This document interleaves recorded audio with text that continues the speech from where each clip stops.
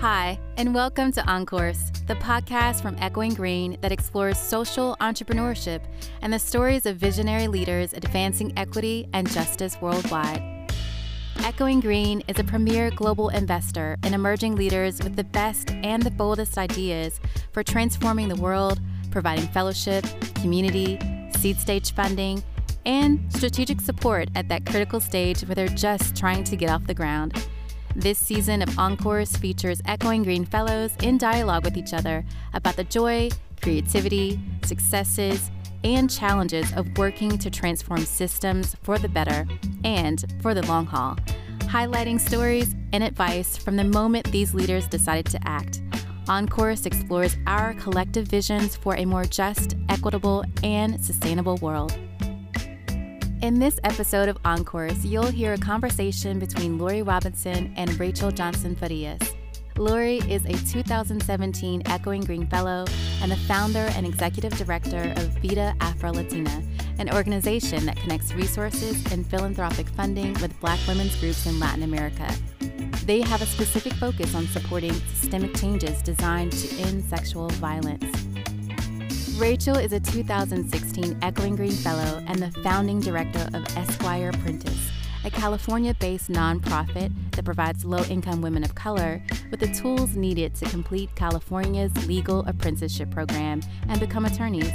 Together, Lori and Rachel discuss their work to support Black women across the U.S. and Latin America, how they prioritize wellness and healing as founders, and the ways the philanthropic world can better serve Black women and communities. Please note that this episode contains discussion of sexual assault. Listener discretion is advised. Rachel, can you tell me what you remember most clearly about the first time we met? I remember we were in Colombia, and I remember more than anything thinking, wow, this is me, as I was talking to you, because I think you had just gotten the Echoing Green Fellowship.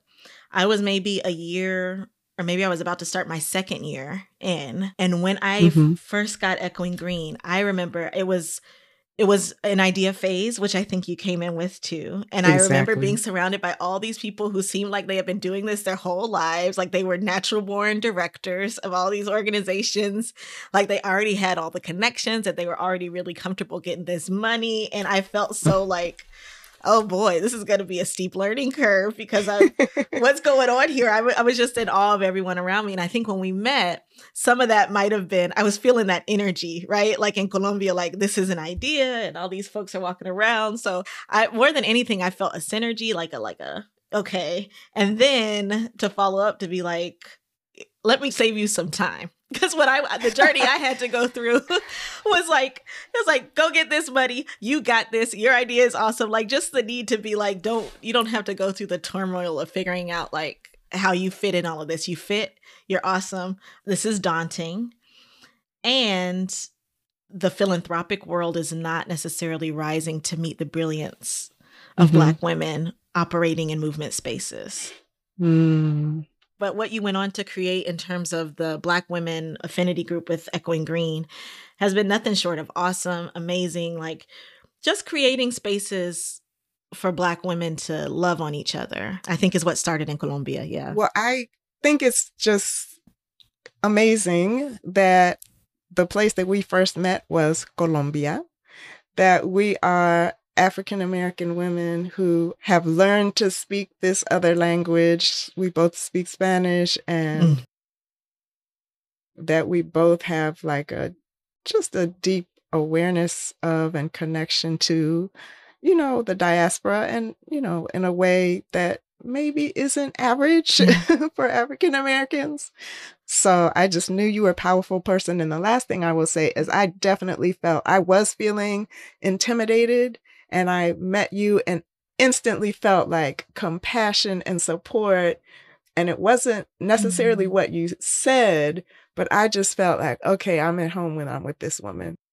Rachel, can you tell us about the people that you're working with? Who does your organization serve and how are you connecting with them? So we help close the women's wealth gap one apprentice lawyer at a time. In California, You can become a lawyer without going to law school and without debt via legal apprenticeship. You can study for 4 years part-time in a law office or judge's chambers. And at the end of that study period, if you've fulfilled a few other requisites, you can sit for the California bar and become a California lawyer for all intents and purposes, or most intents and purposes. So I am working with low-income women of color. Zora Neale Hurston described Black women as the mule of the earth, for better or for worse. And I find that to be true in some ways. I'm working with women who carry the whole world on their backs and don't complain about it being a burden, heavy though it may be. I work with geniuses in a nutshell. I don't think when I talk about the work we do, people understand that enough. I'm just fascinated and thrilled. Again, speaking to Black women's resilience and ingenuity and resourcefulness, that there's this pathway that exists and you are leveraging it for low-income women of color who need it most. So I'm just so thrilled to know about your work. I work with women of African descent in Latin America. Our organization partners with women in countries throughout the region that are leaders of all kinds of organizations. Some of them are anti-racism organizations, journalism organizations, working on specific issues in their countries and communities, like displacement of Black communities, traditional Black communities in Colombia. And because sexual violence impacts us in every aspect of our lives, housing, obviously health and healthcare, transportation, we are open to partnering with organizations that may or may not have ever addressed sexual violence, but recognize the need to put forward solutions for healing and create initiatives to decrease and ultimately eliminate sexual violence. So just like you, I'm working with geniuses who are creating miracles out of next to nothing because of the context in Latin America, the way that race is defined differently, the way that the existence of racism is denied, which makes anti-racism work that much more difficult. We just have the opportunity to partner around sexual violence being not only a gender justice issue, but a racial justice issue for Black women who've been disproportionately victimized since the transatlantic slave trade began 500 years ago. So that's who we are. I love how whenever I talk to you, other Echoing Green fellows too, there's always like so we're correcting a wrong that's about 600 years old and we're going to do it in the next 5-10 years. So that's just what I do. I'm dealing with intersections that have been entrenched for generations and we're just going to turn it all around. That's awesome. In some ways, as a Black woman, for me, it's like, of course, it's women of color that we're working with. Mm-hmm. But I don't think that that's intuitive for everyone. That if you're trying to really reverse multi-generational issues, traumas, systemic abuse and oppression, that you would choose low-income women, Mm-hmm. Black women to work with. I am so Black focused, Black centered, Black everything. I just, Yes. and as an African American, people often ask me, are you Afro-Latina? Because I'm doing this work, because I studied abroad and because I learned Spanish. And I'm just like, well, can't I, as a person of the African diaspora, feel very connected and be very interested to Black folks who've had a parallel historic experience to the people in my immediate context? Like, why do I have to be Afro-Latina? So as an African American, I feel very connected to Black people and people of African descent in Latin America. And that's, as a journalist, I just wanted to write about Black people, frankly. This is On Course, the podcast from Echoing Green.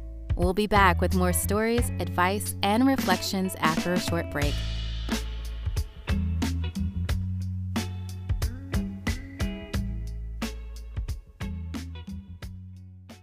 On Course is presented with support from the Citi Foundation, which works to promote economic progress in communities around the world. Since 2018, Echoing Green and the Citi Foundation have worked together to build a more inclusive social entrepreneurship sector by supporting emerging innovators of color who are accelerating progress and transformation across the United States. Together, we are taking action to advance racial equity and help next-generation leaders access their resources, networks, and support they need to increase social inclusion in their communities and help close the racial wealth gap. Welcome back. This is On Course. You're listening to founders and fellows Lori Robertson and Rachel Johnson Farias. Rachel, can you tell me about the memorable events that led to your decision to start ESQ Apprentice? Yeah. In a word, failure is what led me to start ESQ Apprentice, both systemic and personal. So the systemic failure I witnessed during my time running California's first juvenile record sealing clinic. I had done adult reentry legal services and saw there was a gap that nobody was providing services in the state for people with juvenile records. So I started this program to help young people seal their records, and I thought, this is it. Did the work, sealed hundreds of records, and it wasn't quite what I thought it would be. One example was a client I had, a young woman who had been put on the streets by a man she loved, a much older man she loved at 12 and a half, as a sex worker. And over the years, from like 12 and a half to 18, she got a lot of the offenses that tend to come with that. Well, I worked with her after an unplanned pregnancy and miscarriage. She decided, I don't want this anymore. And she told me that. And I was like, all right, then we're going to take care of it. And I worked with her to get the record sealed. And she was so geeked about it. She walked out of the courtroom and said, like, this is it. I want to be a lawyer. I can do this for every girl like me out there. There's so many women I know who need this work and I want to do it. How do I do it? And I said, okay, well, we're going to get your GED first. And then you're going to have to go to undergrad. You might be able to do some community college, but consider a BA. So for at least 2 years, it's going to cost you maybe like $100,000 total when you do the community college or undergrad and then go on to law school. But bet we're going to help you get these loans, which I had taken on, I want to say like $100,000, $150,000 in debt to go to law school. And when I told her that, her head just kind of dropped. I watched her dream die and it was just like, oh, but you're the lawyer we need. Don't give up now. But how could I possibly in good conscience tell you to take on make the decisions I had made, really? And knowing that there's not really the ROI you'd expect, the return on investment you'd expect on that degree. So while I was doing that juvenile record sealing work, that was the systemic failure where I was like, we got to do something and change the system. The personal failure was I did all the things I was quote unquote supposed to do. And I still failed the California bar 3 times before I passed it on my 4th attempt. And over the course of failing again and again and again, there was no system that showed up to support me. ESQ Apprentice was born out of that. I was failing constantly and was unsupported. There was a system that was failing all my clients and wasn't going to do anything to ease their path to becoming the attorneys we desperately need. So it was this like, well, we got to do something here. And then the universe sent me a random, I know I'm going on, but this universe sent me a student at the firm I had been working at who told me, oh, I'm so excited about your work and I want to be a lawyer like you. I said, okay, what law school you go to? And she said, oh, I don't go to law school. I said, well, how are you going to be a lawyer then? And she was like, oh, I'm apprenticing. What? Stop the phone. And that night, the night I bumped into her, I was already in this like space of like, what am I going to do? What am I going to do? And that when I bumped into her, I was like, that's it. That's ESQ Apprentice. What about you? Wow. What led to you starting Vida Afro Latina? It's really interesting. I mean, when I reflect on this, it's not like there was like a moment or two, but it was a journey of following my passions or following what felt compelling or urgent to me. I think it started with just growing up in a house with parents who were born in the Deep South during Jim Crow. My father was from Louisiana, my mother was from Arkansas, and just particularly on the part of my father, just the anger and the pain, the trauma of the experiences they had navigating and surviving Jim Crow. Then I would say my brother joined the Peace Corps and was sent to Honduras when I was in college, and I had not been aware that there are all these Black people in Latin America. Come to find out, they're 1/3 of the population of the region. All right. As soon as I found that out, I was like, I got to know who these people are, and started studying abroad and learning Spanish. Yeah. Another big change for me was that I was raped. I was working in my first job in journalism and was accosted at gunpoint and raped by 2 strangers, and was blessed to have incredible support. And, you know, the healing journey never ends, but a very intense and deliberate pathway toward my getting started on my healing journey. And part of that was being a journalist. And so I was working at a magazine called Emerge, which was an African-American news magazine published in the 1990s by BET. Believe it or not, BET used to own a news magazine. That definitely seems like ancient history. But I had the opportunity there to write an article about my assault, the assault of a student at my alma mater, historically Black college, Spelman College.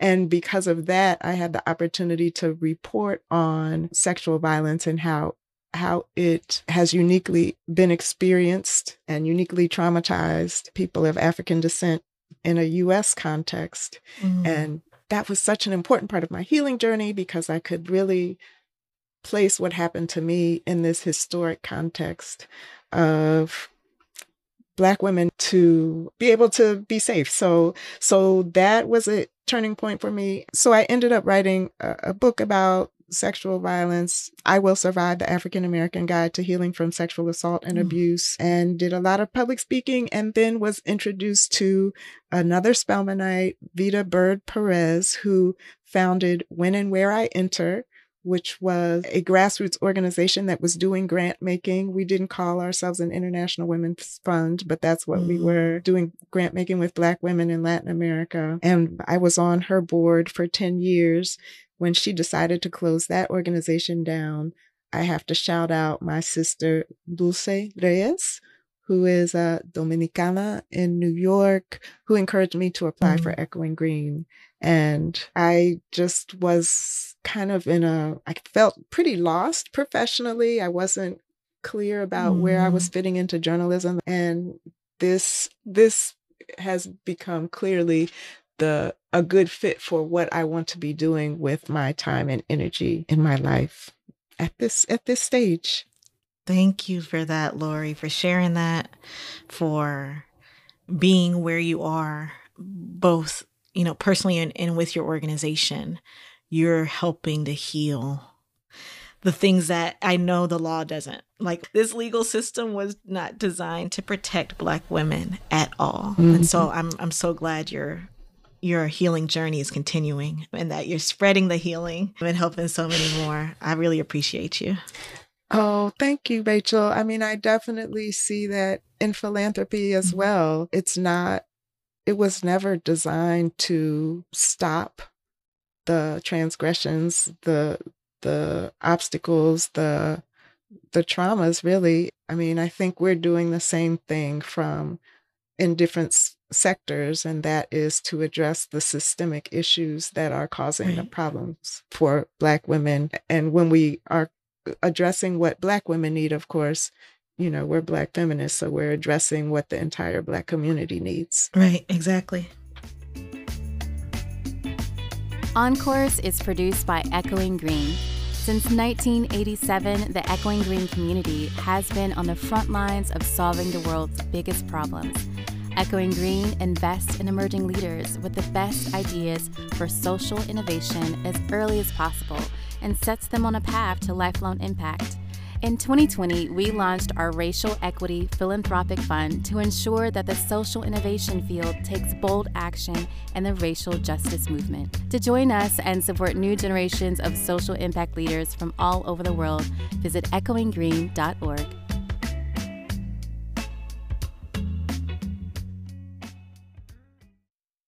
How is the community you're serving involved in shaping your work?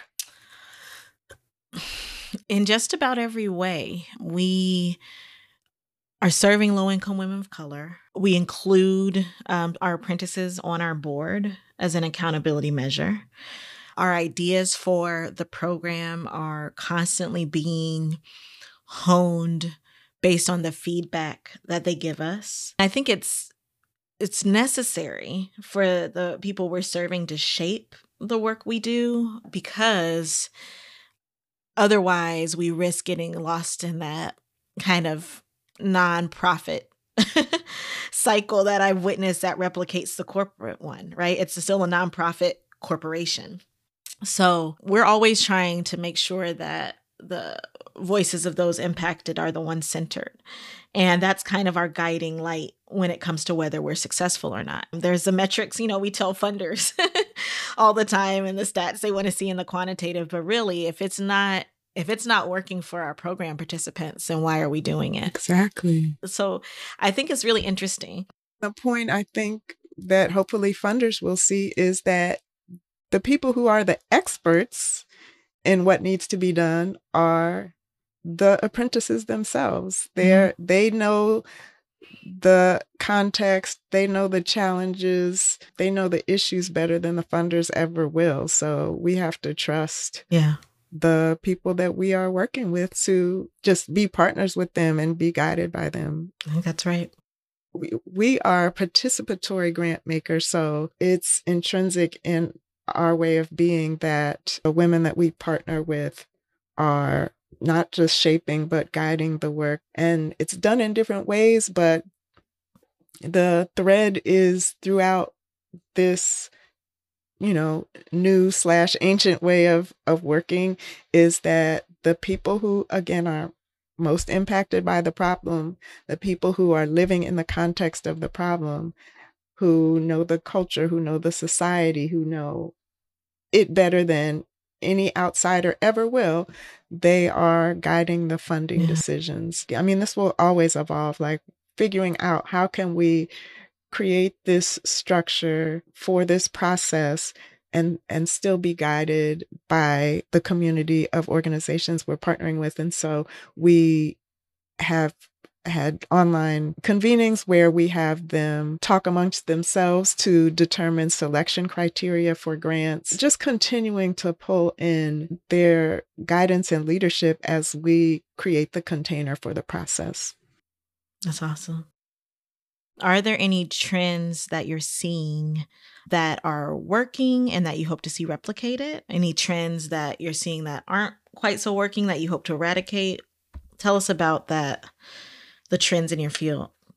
I think that, trends that I'm seeing in philanthropy, it's hard for me to have a really good sense of how widespread this is, but there's clearly a movement toward more participatory grant making. There are progressive funders, and certainly in the feminist funding sector, folks are recognizing the value and importance of being guided by the communities that we're partnering with. Another really positive thing that I see happening is that there are more Black women creating funding mechanisms. There's a new fund called the Black Feminist Fund. This is a global fund. They are raising a ton of money and will be doing grant making around the world.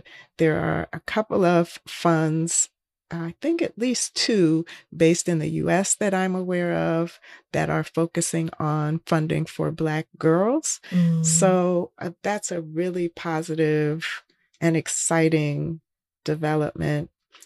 I would say what troubles me are just the numbers, that less than 3%, probably less than that, of U.S. foundations that are doing grant making in Latin America. Less than 3% of funds are explicitly earmarked for people of African descent. But we know that people of African descent are 1/3 of the population, and we know that people of African descent are disproportionately living in poverty and disadvantaged considering any standard of living indicator. And the same for human rights funders globally that are doing grant making in Latin America. So it remains to be seen if the needle is going to move. But that's why it's so exciting that more Black funders are coming online.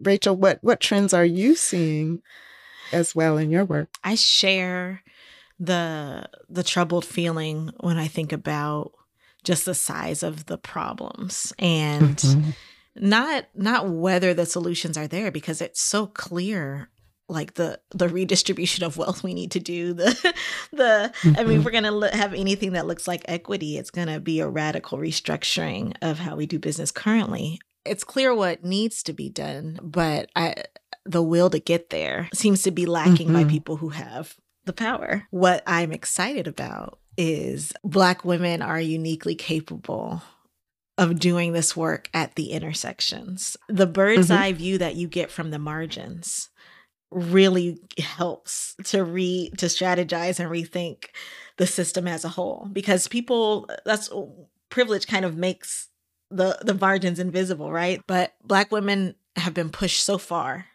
to the margins. There's power actually coming from that place and the view that we have of the whole system. So I'm really excited about the energy, especially among Black women, to make the changes we need. I worry about burnout. And I'm trying to do with ESQ Apprentice, not only the movement work, the work we need, but to do it in a way that sustains and doesn't just burn us out. How are you applying that to yourself? Well, one way, I was working 2 jobs and now I'm working 1. So I just quit a job, and it's the 2 jobs professionally. When I'm home with the kids, that's like 4 jobs every day. So really, I'm getting to know myself better. I've struggled with depression and anxiety as long as I can remember, and wasn't diagnosed until like last month. That's when I finally got talked to someone, and they were like, oh, well, when we finished talking, I was like, I wonder if I'm depressed. And they were like, I'm going to go ahead and give you that diagnosis, because you definitely are. I was like, that's a no-brainer, clinically speaking, right? And so what that means is like, I've become an expert in suppressing everything and just keeping going, and like, just keep going. Don't stop. Don't deal with the emotion. Don't deal with the feeling. So I'm finding ways to stop. I am incorporating sabbatical into my life. A 4-day work week at ESQ Apprentice is one way I'm doing that. Fridays are for family. I don't work those days. Oh, love it. I'm getting in nature. I move near the beach because I just need it.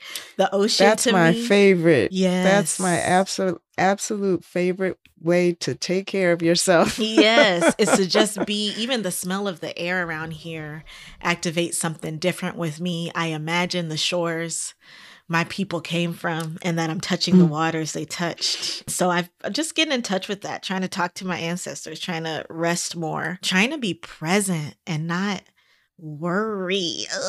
Not worry is the hardest one especially with the nation on fire. When you get that figured out, please share. That's helps. Breathtaking. I feel that sometimes when we're doing the work and living, just moving forward with family, who has time to sit back and reflect? Yeah. So that in and of itself is tremendous. Yeah.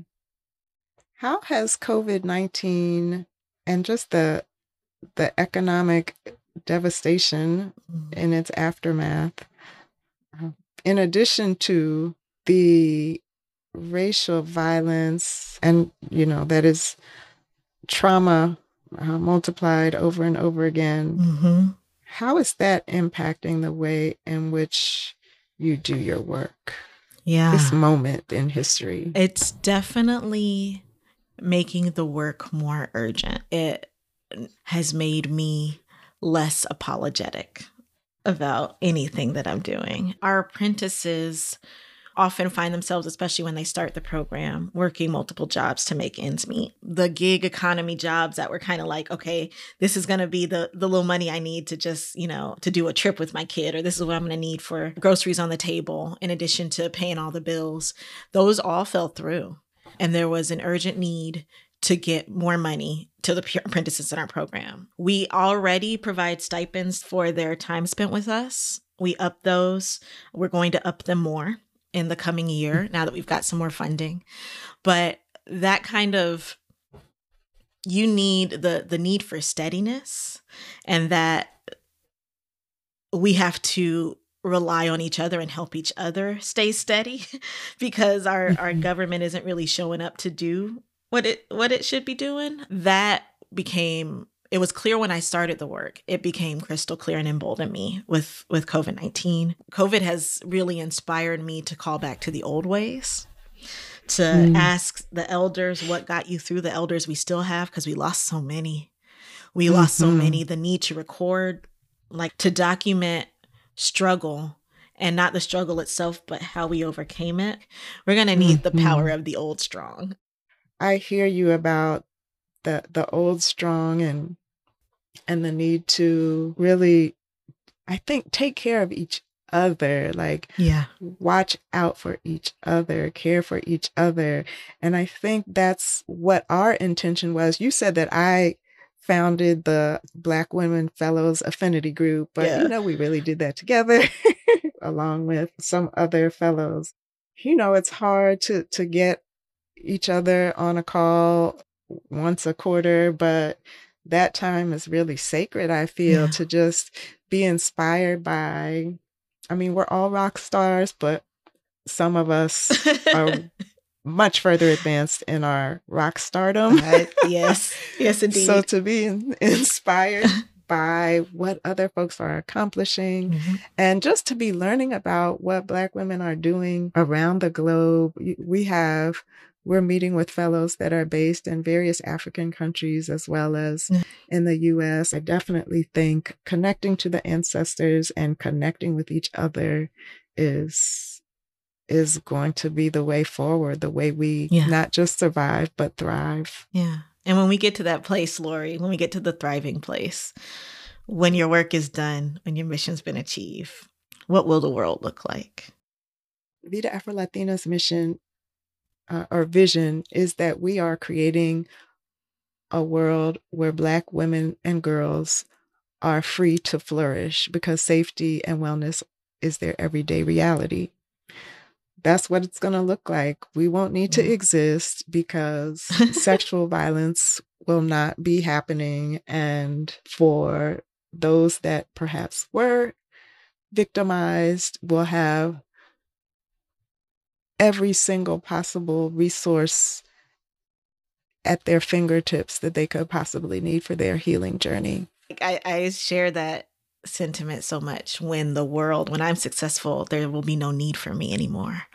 I will have written myself I would have set up a system that doesn't require me, where everyone who wants to be a lawyer can be, where it doesn't break the bank. And I think it's funny.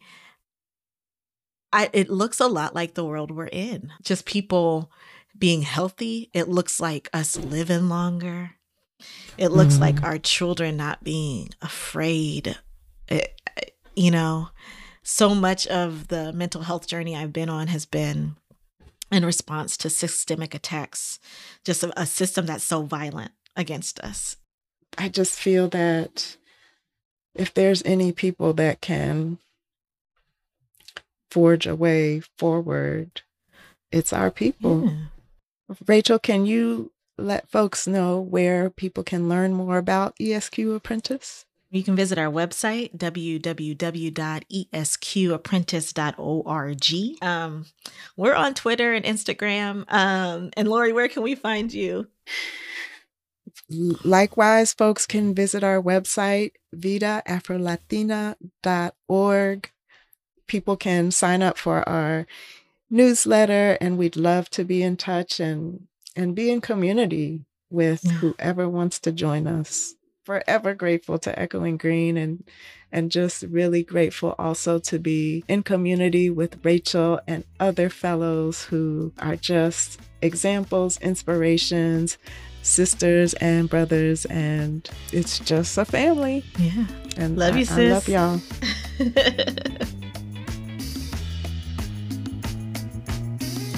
This episode was produced by Nicole Hill and Sumia Misra with narration from Jessica Tillman.